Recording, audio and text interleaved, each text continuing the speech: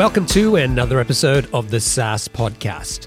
I'm your host, Omar Khan, and this is the show where I interview proven founders and industry experts who share their stories, strategies, and insights to help you build, launch, and grow your SaaS business.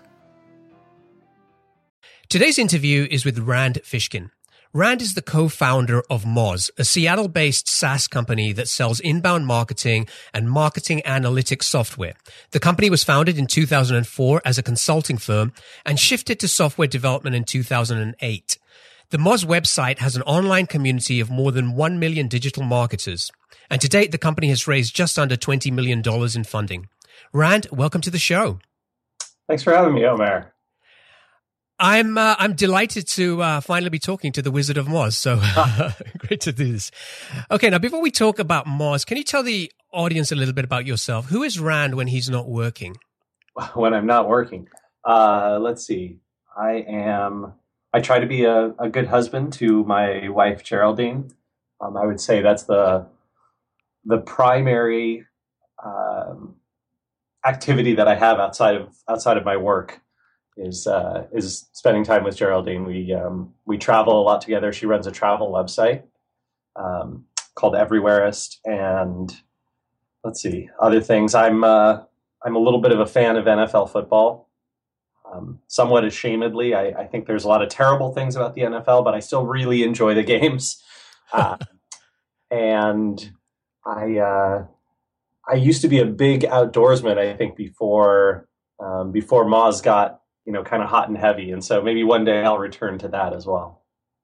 Great. I love Geraldine's blog, by the way. When I was doing research for this interview, I came across the blog and it made me laugh, right? That I will do. Geraldine has something very, very special and unique. So we're going to talk about inbound marketing and SEO and social media and all these channels to acquire traffic. And Geraldine is one of the least active promoters, marketers for her blog, and yet she still gets, 100,000 plus visits a month there. Wow. A huge part of that is just she's created a very addictive form of content for a certain audience, right? People go, they read, and then they just come back again and again and again. It's pretty remarkable, and it's somewhat frustrating for me to sometimes, tell her, like, hey, you got to do SEO so you'll get more traffic. Look, I'm getting more traffic. All right. Now, before we kick things off, we like to get, just hear a success quote from our guests to better understand what drives and motivates them.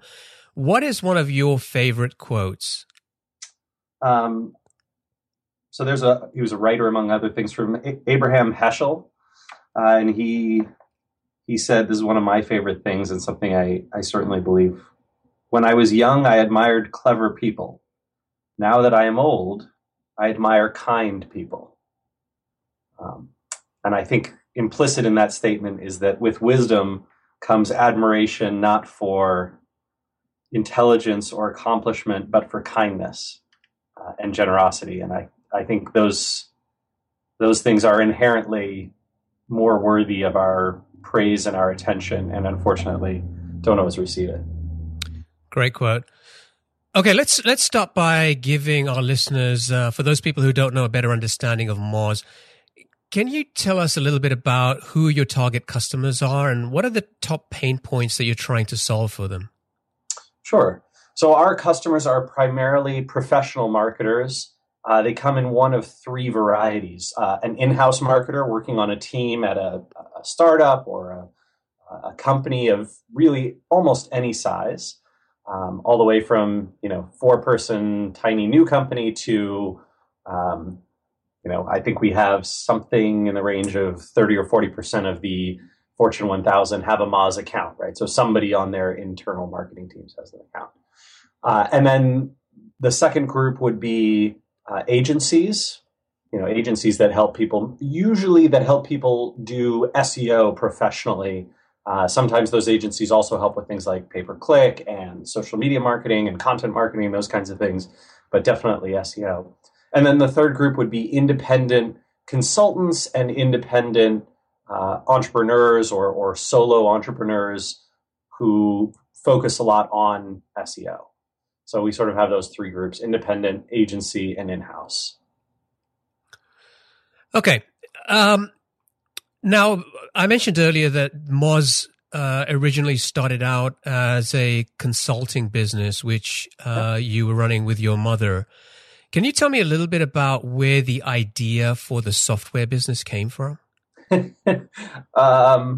It wasn't particularly intentional. It's, what I want to be able to tell you, Omar, is that, we got in a room and we thought, hey, how are we going to take this business to the next level, and realized that subscription software was going to be the future, and that we could have a very low cost of customer acquisition and a fast payback period and a high CLTV to CAC ratio, and that would make us a very attractive company for investment and for maybe an eventual IPO or a sale or those kinds of things. None of that is true. None of that is true. I think the idea was basically this. So at the time, there were, I think, just 3 of us in 2006. Maybe there were 4 by the end of the year, 4 or 5. And it was basically my mom, myself, and Matt Inman, who was our first developer. Matt, you may know him today. He runs a comic website called The Oatmeal that's relatively popular. And so, at the time, Matt was kind of building SEO tools and making websites for clients and that kind of thing at the company, which was called SEO Moz at the time. And Matt had created some tools internally for mostly me to use, and some of our early consultants when we were doing consulting work for our clients, right? So we had tools that would automate some of the SEO investigation and analysis process. And we thought to ourselves, hey, we say we really believe in transparency and making things available to others. We should make all of our tools available to other people. Let's put them online, and we'll set up like a little PayPal thing so you can PayPal us some money and get access to our tools. That is literally as far as we planned in terms of the intelligent idea for what we were going to do. So a little bit amateur hour. So did you? A lot of people will be thinking about, okay, we're going to get software out there. It works for us maybe internally, but to kind of build a commercial product, we have to think about a whole bunch of other things and how's it going to scale and. Yeah, I promise you, we did not think about any of those things, which is why the tools for the first, couple years would break every week or two and could only support like a few hundred people using them. And, it was very, very hacky, very amateur. As Matt himself said, he left the company in 2007, just before we took our first investment round. He said, I don't really want to be a developer. I don't like programming. I'm not a software engineer. I don't even think we called our product software. We were like, oh no, we made some little hacky tools that you can subscribe to. And we also wrote some guides, and you get the guides and the content if you subscribed. Yeah, so it was. It really was driven by the fact that even those tiny efforts, those very amateur efforts at the beginning of our run in software had such success, right? They resonated so much with our audience. And I think part of that is because we had already built an audience that was like us, right? They needed the same things that we did at the time because we were doing consulting, which is basically the same whether you're doing it externally or in-house. And so, the product served the market, and the market was already in front of us, and the market knew us and liked us and trusted us and had been reading our stuff for years.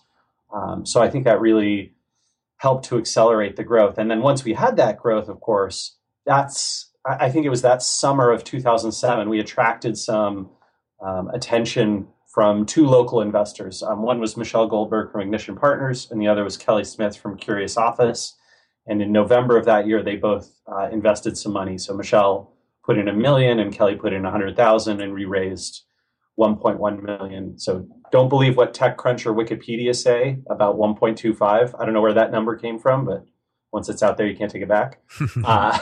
And then, I had this crazy idea that I really wanted to build the back end of Google, specifically the link graph, right? So I wanted to be able to crawl the whole web, index all the links, and then do the processing on them, run our own version of PageRank, run our own version of TrustRank, because I was pretty sure Google had something like that going, and then be able to show all that data to web marketers, right? To make Google's processes transparent, right?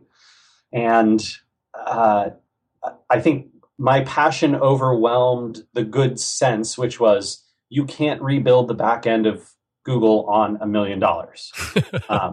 However, I found two guys, actually through Geraldine. Geraldine was friends with this guy, Ben Hendrickson, from years back. They were in debate together in high school.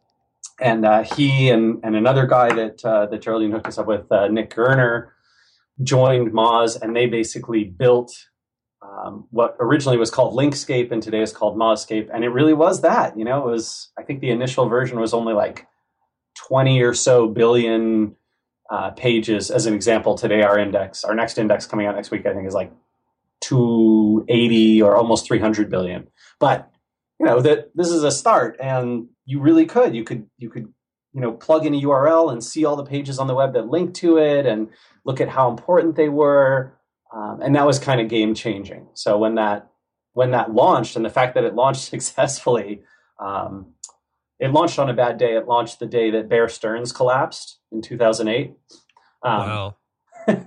So most of the press that we thought we were going to get went in a different direction, but it still worked out. So by 2000, I think the end of 2008, December 2008, we were back to profitability. So I want to talk a little bit back about when you launched the product, or you made these tools available. Mm-hmm. So you said that you had already built a following, and presumably that was mainly through the blog. Yeah. How long had that blog? How long had you been building that blog before you launched the software product? Let's see. I guess it would have been just about 3 years. So.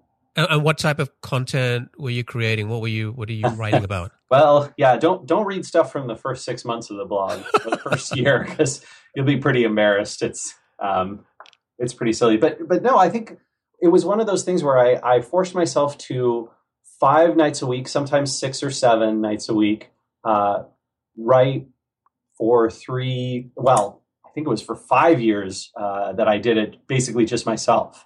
Right. So every night I'd get home from work, Geraldine and I would have dinner, and then by 10 p.m. I'd be in front of my computer, and by 2 a.m. there'd be a blog post up for the next day. And that was, my goal there was to create interest, to share what I was learning in sort of my journey to get to know the process of SEO. And then as I started to know SEO, I found I think a frustration point and a point of passion that I still carry with me today, which is that the search engines today, it's mostly Google, but Bing as well, have a lot of information, right? They know what they're doing and they know why they're doing it, but they don't share that information. So there's a lot of secrecy in terms of this is how search engines operate. And I'm actually a believer that they would be better off, the search engines would be better off, and the market would be far better off, and SEO would have a better name if they were transparent about it. And so, supposedly one of Google's core values is transparency, and they believe in organizing the world's information and making it accessible to everyone. So, you know what? If they're not going to do it, I'm going to do it. I felt very strongly and still feel really strongly about making Google's processes transparent to everyone, so that it's not a mystery, it's not a secret. SEO isn't some black magic. It's just, look, this is how this system functions. This is what this system cares about, and here's ways that you can improve. Do you think that would also kind of make it easier for people to game the system if they had that level of transparency? Yes and no. I actually think so. This is like one of those things that people always talk about in the security world, right? That security through obscurity almost never works properly because some people, a small niche, usually the most manipulative folks, will figure out how to game that system, and everyone else will not. And so, it basically becomes a bias and a win for your spammers, your manipulators. And I think that was true of Google as well. And I'd actually say I believe that one of the reasons Google has become much less spam filled, one of the reasons that they have become better at fighting spam, one of the reasons that there is much less spam, especially in the SEO world. I would say, when I started in the industry, a good 20 or 30% of folks playing in SEO were spammers, were manipulating and violating guidelines and that kind of stuff. And now I'd say that number's under 5%, probably under 2%. So, I wouldn't credit Moz with all of that, but I would say that as an industry, we've made SEO much more transparent. And I think that's actually made gaming the engines much harder. It's made good SEO work much better. It's made the practice much more reliable. It means that people can actually invest in it in the long term. So looking back at those early days of launching what became the software business, what do you think was one of the biggest mistakes that you made? I mean, everything except having a blog where people there is no mistake we didn't make. So let's see. We had really terrible billing systems. We had no metrics on customer lifetime value or churn. We had no idea how long or short people's tenure was on average with Moz. We didn't understand cost of customer acquisition. We didn't know anything about our customers other than what we thought we knew from interacting with them kind of on the blog and at conferences and that kind of stuff. So we had no personas or customer modeling or anything like that. But basically, the least professional operation you can imagine. It's like Larry, Moe, and Curly running a software as a service business. So at what point did you feel that you had enough traction there? And when did you really decide that, no, we're going to refocus on the software business now?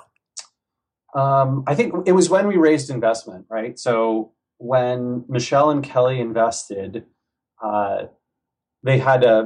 I think they did a number of good things. And one sort of whatever thing, which was they made me the CEO, right? So they said, basically, we're interested in investing in Moz. We think the software company has legs, but we want Rand to be the CEO. And so as CEO, I think the one thing that I was at least mostly smart enough to know was that I didn't know anything. And so I leaned heavily on them. I listened to them. At board meetings, I mostly listen to them. I can be hard-headed at times too. And I tried to learn a lot about the business that we were in, not just SEO and marketing, but venture capital-backed businesses and those kinds of things. I got connected with a lot of other venture-backed CEOs and tried to learn from them, and we just got more professional. But I think that was the spark, right? Michelle in particular nudged us at a lot of board meetings around, hey, these are the metrics that I expect to see reported. This is what I want to see in the board decks. And Sarah Bird, who's now our CEO, she was our chief operating officer, I think, starting in 2008. We had hired her at the end of 2007, but in 2008 we promoted her to that role. And, she started digging in and acquiring those metrics, getting those formalized systems set up, moving off PayPal and onto something a little better.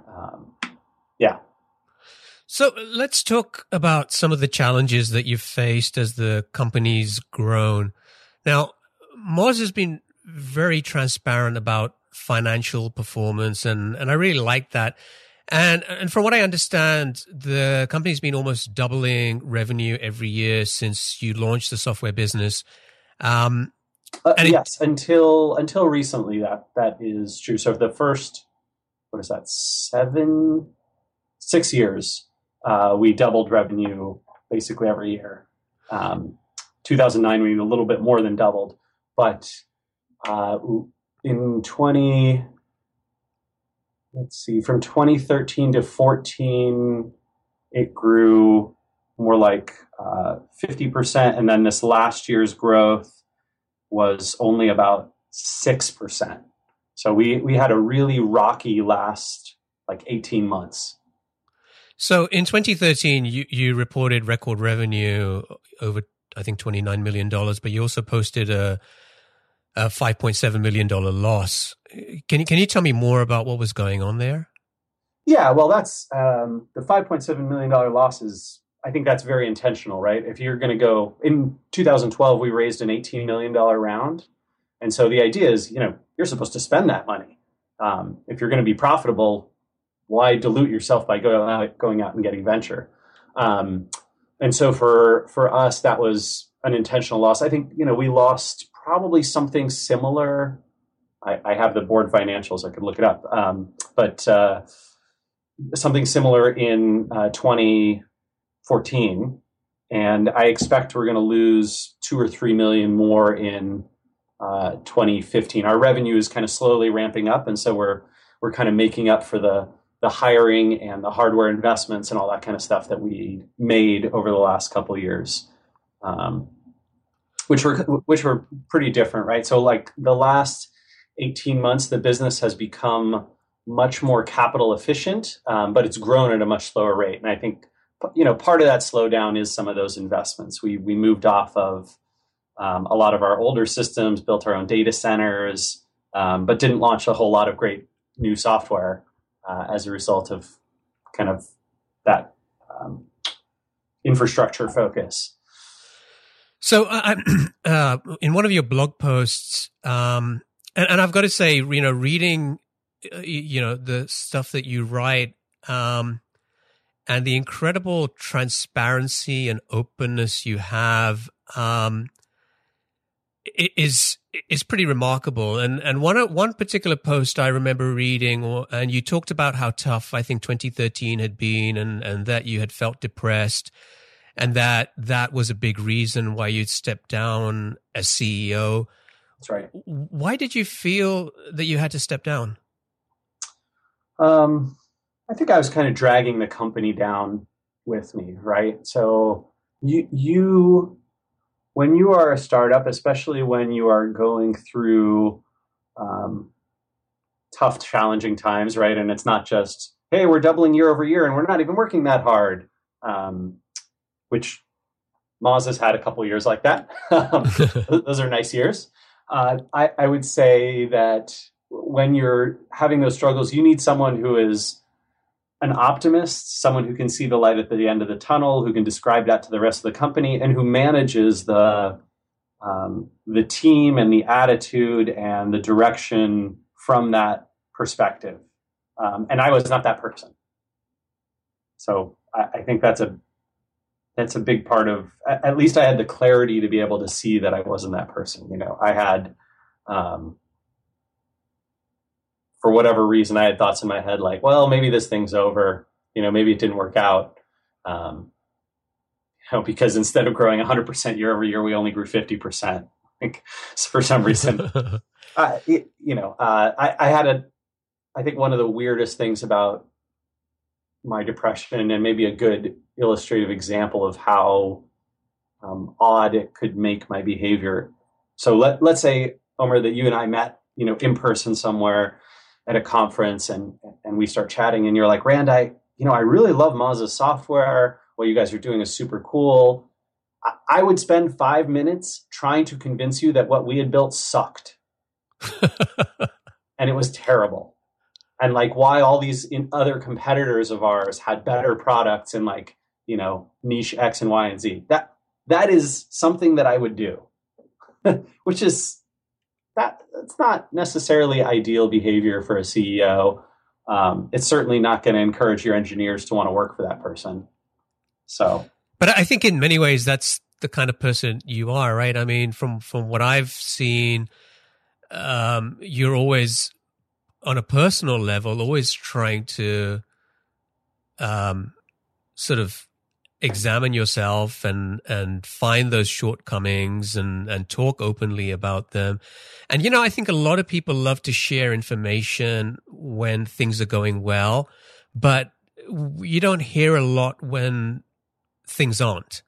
And you're very transparent. And where does that transparency come from? Why do you do that? Well, so when I was a kid growing up, I don't think my parents were terrible about this, but,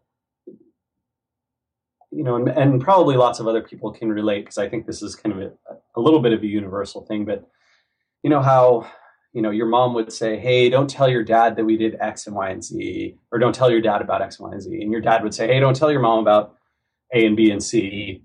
And keeping those lies straight in my head was really nerve-wracking for me as a kid. I kind of hated it. That it stuck with me. And then I think I had another kind of big series of events from 2001 to about 2006, where